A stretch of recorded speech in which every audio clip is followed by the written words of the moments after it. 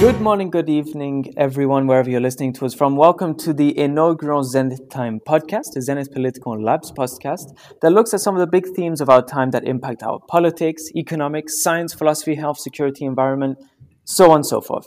Every 2 Sundays, we will deconstruct the trends around those themes, what's happened in the past, why are they so relevant now, and will it continue to impact us going forward? I'm with my regular co-hosts here, Eduardo Rovetta. Yeah, hi. Arturo Chiovini. Hello, everyone. Both fellow students of mine at ESCP who have an acute passion for politics. This week, the big theme is big tech, so with no further ado, let's get straight into it. So indeed, this week we discuss GAFAM, FANG, the Frightful Five, many acronyms and nicknames that describe the big tech companies, namely Google, Amazon, Facebook, Apple, and Microsoft. They're worth over about $5 trillion, which is a lot of money, obviously. And I think there's a bit of a criticism around how large that amount of money is, how much power they have within such few hands. So we'll be talking about these companies, some of the recent controversies we may have seen around them, seeing if breaking them up could be interesting in the context of antitrust lawsuits, and really see what that could look like in the future. But before talking about all of this, I just wanted to get your opinion, guys. Maybe a few sentences on what you think, first of all. Should they be broken up? Should they not? And maybe set the scene for the next 20 minutes of debate. Maybe, Eduardo, on your side, what do you think of the big tech? Thank you very much, Ashley. My opinion is pretty simple. I don't think they should be broken up, and I don't think that they should be fine in any way. And this is because I personally think that monopolies can be healthy for the economical environment. And this is because actually monopolies are the only economical entities who are able to invest in development, because they are the only ones, we can say, in the market that are able to extract value from their operations. And this investment can actually lead to improvement in technology, which at the end of the day, of course, impact positively the final consumer. Very interesting point of view there. Is this a point of view that you share on your side, Arturo? Well, first of all, I think that the big tech have brought benefit and innovation in our lives. So I think that they were useful for us, but are raising several issues that we need to take under consideration. They are getting enormous power, and the consequence is a limitation to the competition, sometimes a violation of privacy and tax avoidance. So I think that we need to act in order to understand the problem and to try to solve it. Indeed. So I guess two conflicting, well, at least I think you have a bit more of a relative point of view there, Arturo, thinking about some of the other topics, the negative sides that come from them. Indeed, right. I think recently there's been a lot of talk about the big tech. It's hard to trace it back to a specific date, but what I find is that ever since sort of the Cambridge Analytica scandal, with Facebook in last US election, its reputation has been hit, not in all the companies, not equally, but I think they've been in the news a bit more. It's become a bit more of a it's become more important and relevant to politics, right? I think what's really escalated it has been the recent talk about antitrust lawsuits, as mentioned. Quick note on antitrust laws for those listening. These are really laws that have been created and have been with us pretty much since, really the creation of, or at least the move into neoclassical economics. Arturo, I think you'll confirm, but essentially designed to disable monopolistic situations, right? We'll see if this is a good or bad thing, right? Monopolies could be good, potentially, and we'll discuss this. But indeed, I think the idea is to really get healthy competition, which is supposedly better for consumers because it gives lower prices, higher quality products and services, more choices, innovation, so on and so forth. But looking through history, Arturo, I know you know a bit about, antitrust. Is it something that's been used a lot in history? Has it been used equally in industry? How would you take us through antitrust and what it's looked like up until now? Thank you for the answer, Ashley. I will try to recap a little bit the history of antitrust. Basically, the antitrust came from the common law, and the first time that we saw the antitrust was in Canada. But the first act, the first common act, is the Sherman Act. That was made in the US in 1890, and it was the first law that regulates the competition. And the first idea was to impact the rivals, but the first main case that we saw, it was the one of Standard Oil, where the empire of Rockefeller was divided into 66 companies, and it was in 1911. Then we had other cases such as the American tobacco, but for the first part of the antitrust, the approach was really political, because the politics thought that they were too big. Those private companies were too big, and they couldn't face it, and they had to reduce their power because it was a threat for the political power.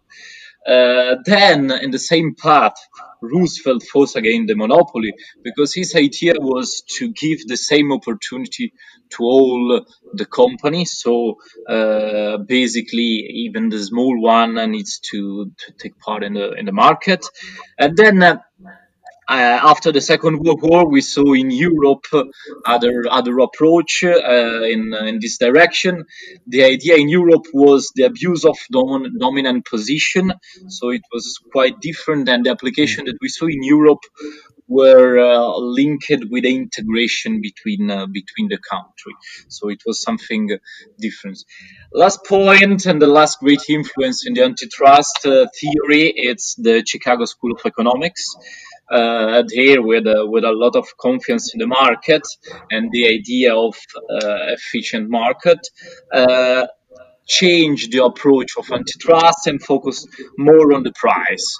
So not more in a political dimension, but an economical factor, and the price was the point to see. If the price are affected, it means that also the customer are affected. So that approach is progressively changing now, in this moment, because we saw with the case of big tech that it's not a point of price, but it's something else. You cannot just evaluate with the price the big tech. Interesting, yeah, no, and it's clearly something that's been with us for a long time, right? Or at least something that's been on the cards for politicians, right? Some big cases there. You who you're not too much of a fan of antitrust, I guess, Eduardo. There's already been a case on big tech, right? Microsoft. I think it was in the late 90s, right?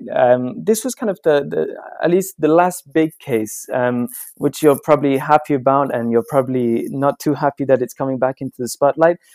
Was there a particular reason that Microsoft case, was one of the last big ones? Was it out of fashion by then? Yeah, I'm gonna start introducing a bit the topic. We have to say that Microsoft was actually the last antitrust intervention, but also the first one for what concerns big tech, because as you said, as we all know, Microsoft is one of the most of the biggest big tech company all out there in the world. And actually the case started between the end of the 80s and early 90s, and it was actually started by the Federal Trade Commission, who were investigating the company for acting in a monopoly way. This means that Microsoft was trying to push down the competition and was actually gaining day by day a bigger amount of market share. And the whole trial was then carried on by Department of Justice. But actually, Microsoft was able to defend itself, saying that if there was a monopoly, then it was a coercive monopoly. What does it mean? It means that the monopoly wasn't imposed by the company itself, but it was chosen by the customers who were actually buying Microsoft products because they were considered better.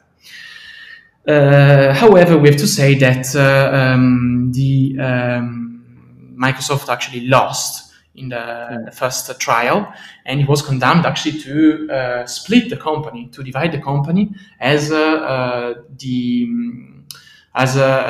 antitrust would like to happen in current days.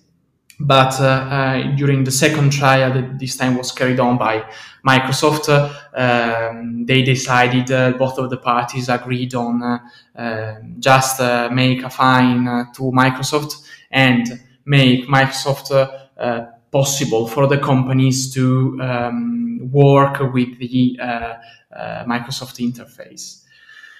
I mean, by the time the antitrust was carried by the growing market share of Microsoft, but as we know today, Microsoft has lost the biggest part of its market share, and is no more a monopoly. And I think that this itself shows that antitrust action are usually not really useful for the competition, because especially in this market where we have a really strong and fast evolution in technology. So I think that following what I said in the first part, we will not need to do anything. The antitrust will not need to do anything in relation to the GAFAM companies, neither this time.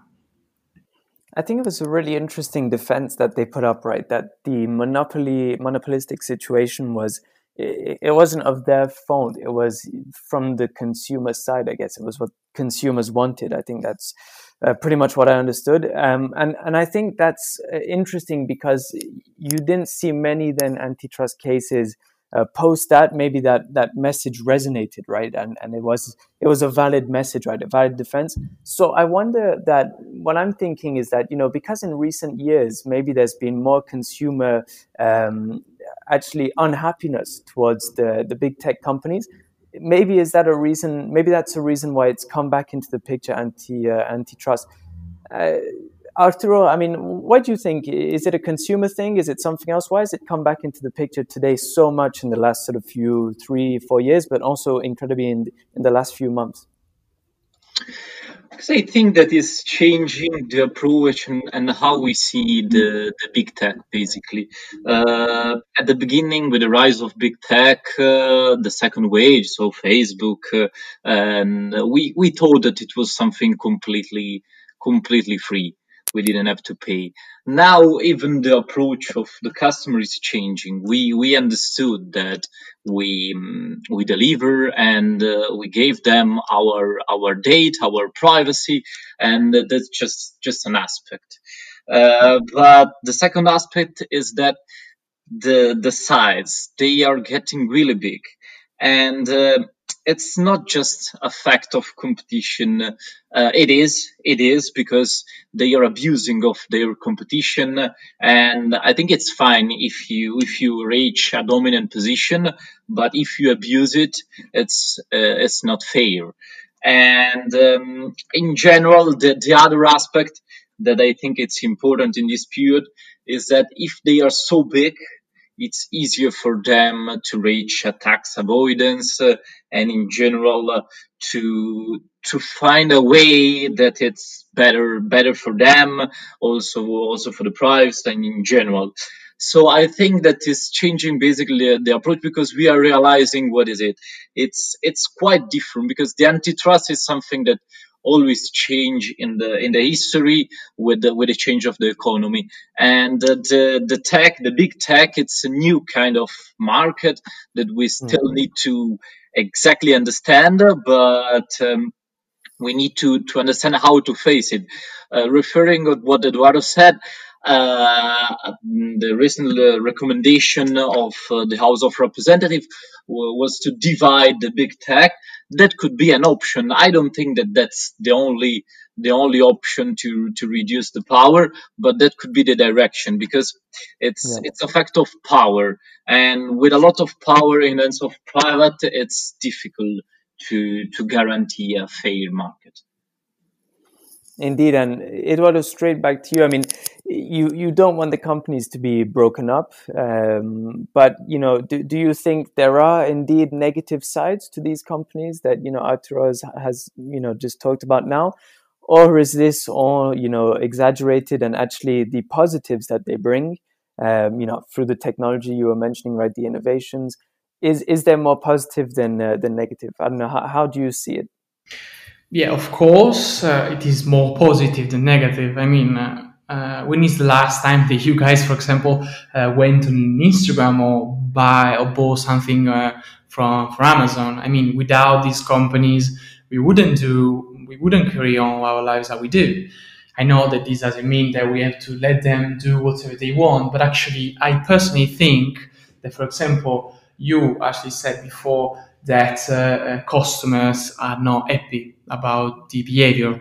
But if customers are not really happy, why they keep using them? I mean, for Yeah. example, it is not true that there is no competition for these services. Amazon has a huge amount of competitors, and actually, in US, where this rally is carry on, Amazon is not the biggest player. I mean, it has the biggest market share, but it's not the biggest player. For example, on the employee side, Walmart is the biggest online store employer in the US. So also the allegation that the court is carry on are not really clear. And I personally think that if customers are not happy with the behavior, they could easily move away from these companies. Yeah, no, indeed. And it's true, there are a lot of positives, as you say, right? And maybe there is a bit of exaggeration, but what I also wonder is I think politicians these days are really also exaggerating it themselves as part of their policies. We see more and more, right? Trials, committees, investigations going on into the companies. It's true that they always seem to come out a bit inconclusive, and maybe that's resonates with what you're saying, Eduardo. I think the two ones are coming closer and closer.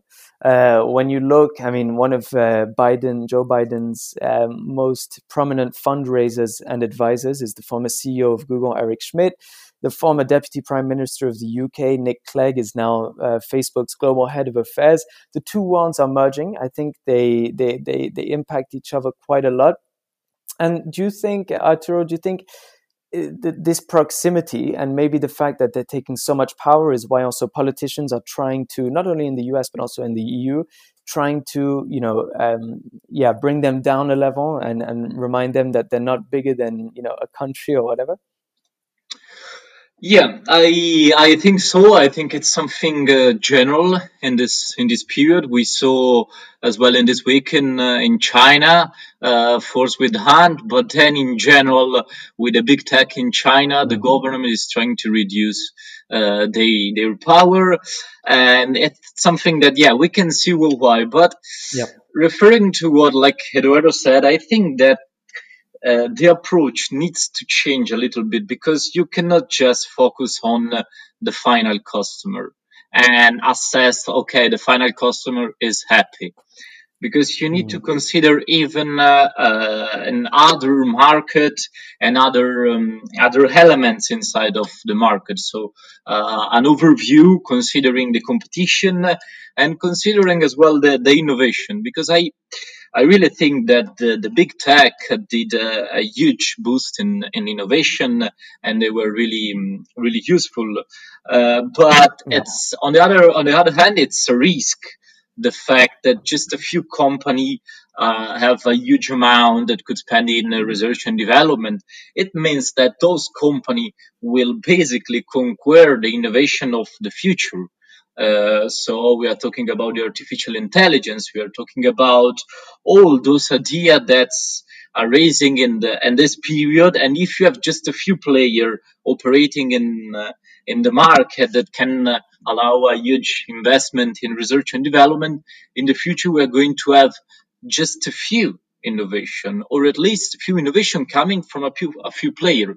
So I think that again, in innovation competition, it's in innovation, the competition, it's fundamental uh, to for the future in general. Yeah, indeed. Eduardo, anything to say on that? Yeah, I mean, I wouldn't really agree on the fact that competition boosts the development, because we know that in perfectly competitive market, the profit that the company is able to to gain at the end of the day are really low, and said that they will never be able to actually invest in development and invest in actually making the final customer better, because that's the final aim of every company, I think, is making profit. And you make profit only if the final customer thinks you are the best. If the companies are not rich enough to invest in development and all this stuff, they will never be able to make the final customer better. And at the end of the day, I think that everyone, I mean, at least in the Western world, will be willing to pay a bit more to actually have a always better product, always better service that in this case is offered by the big tech companies. Indeed, it's the customer who's key, right? And I think sometimes it's important to take a step back. Sometimes I think sometimes the media can blow things up a little. I was looking at some of the reputation scores of the big tech, right? And when you look at it, actually, I mean, okay, Facebook took a huge hit following the Cambridge Analytica scandal, obviously. But, if you look at some of the other ones, right, Apple, Amazon, these companies have not lost in reputation particularly. Customers seem to be happy. So it's true that I think maybe, there's a bit of a hype around, if I can say it that way, around customer dissatisfaction. But actually, at the end of the day, I think, and it's what you were saying, Eduardo, customers are pretty happy. And, after what you're saying, if customers are happy, basically, there shouldn't be talk of any antitrust lawsuit. Yes, It just indeed, right. So yeah, I think it's true. It's very important to take a step back sometimes, and see what exactly these companies bring. But indeed, as Arturo put forward, that there is such power that they have, and I think it can bring negative effects. Indeed, that has to be managed basically. But maybe something as radical as antitrust is not the way forward. And talking about the way forward, maybe looking the next few years, what it could look like. You probably all saw that the big tech companies' stocks absolutely surged post confirmation of Joe Biden being, the future president of the U.S. Probably because he has a less aggressive stance on big tech companies. What do you think? I mean, do you think all of these allegations, all of these commissions, all of these threats of antitrust, do you think it's going to be negative for the big tech, or do you think there'll be a positive outlook for them, Arturo? Well, it's not so easy to understand because, first of all, we need to understand how is going to be the government of Biden. But I think that the idea to reduce the power of the big tech will stay inside of the government. But the fact is that the Biden government, the forecast that we have, it's that is going to be a weak government, so they will do a lot of compromise with the Republicans, and that will affect the power, the intervention against the big tech. So I think that the trend, it's a worldwide trend. Europe, China, and US are trying to reduce their power, trying to fix it in some way. But I think that Biden's government will be weak, and is going to be a huge and a long fight against the big tech. So I don't think that we will see results in a few years. Mm.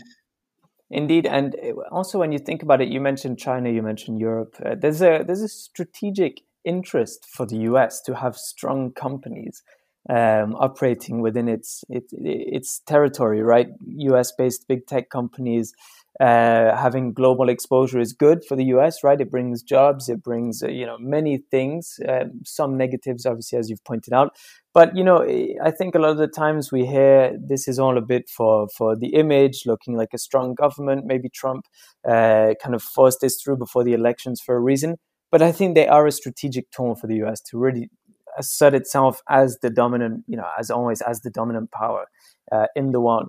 So maybe that's a positive outlook. I mean, Eduardo, do you think that's the case? Do you think even with all of this, it's going to be a positive next few years for the big tech? Yeah, I mean, also you said it brings a lot of power to the US, but if we think in a more practical way, it brings also a huge amount of money. And Mm. for example, as we saw in Europe, Europe has finally started to understand the amount of money that technological companies are actually making. And this means that Europe, as well as China and as well as the US, will be able, will have the opportunity, if they will be able to tax these companies and to take a good amount of money, a good amount of taxes they can actually reinvest in the welfare or whatever they want. Yeah, in the future, I see the big tech.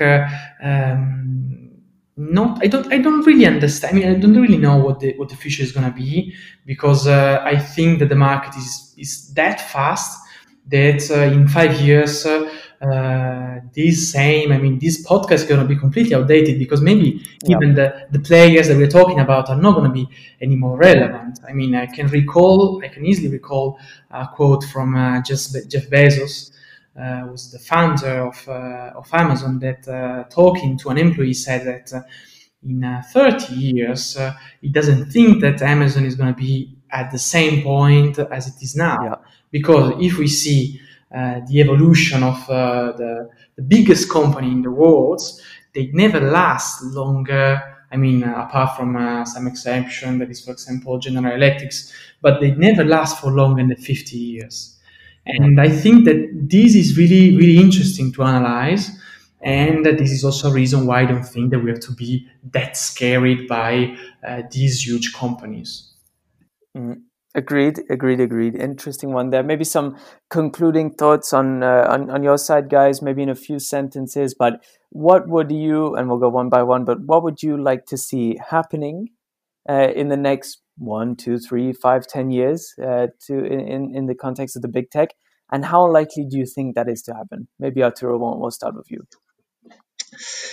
Well, I think that, first of all, now they are living an amazing period, because the pandemic that is affecting all the world, basically rising the revenues of those big tech. So that particular moment, it's positive for the big tech. And in general, I don't see limits of the big tech, because I think that the social network will be part of our future life, and also the approach that Amazon had to innovate and create new project is going to affect our future life for many years. So I don't think that the big tech will disappear in a few years. On the other hand, I really think that they will stay stable in that market, and for that reason, I'm afraid that they can obstacle and put some barrier to new player, possible new player, and for that reason, again, I think that the antitrust could change and could limit their power. Yeah, Eduardo, your thoughts? Yeah, I think that the world in the next 5-10 years is going to be even more linked. And said so, I think that the big tech companies are going to be even more needed inside this new, more linked world. Even because I don't think that we will be able to have the same human contact with the other people.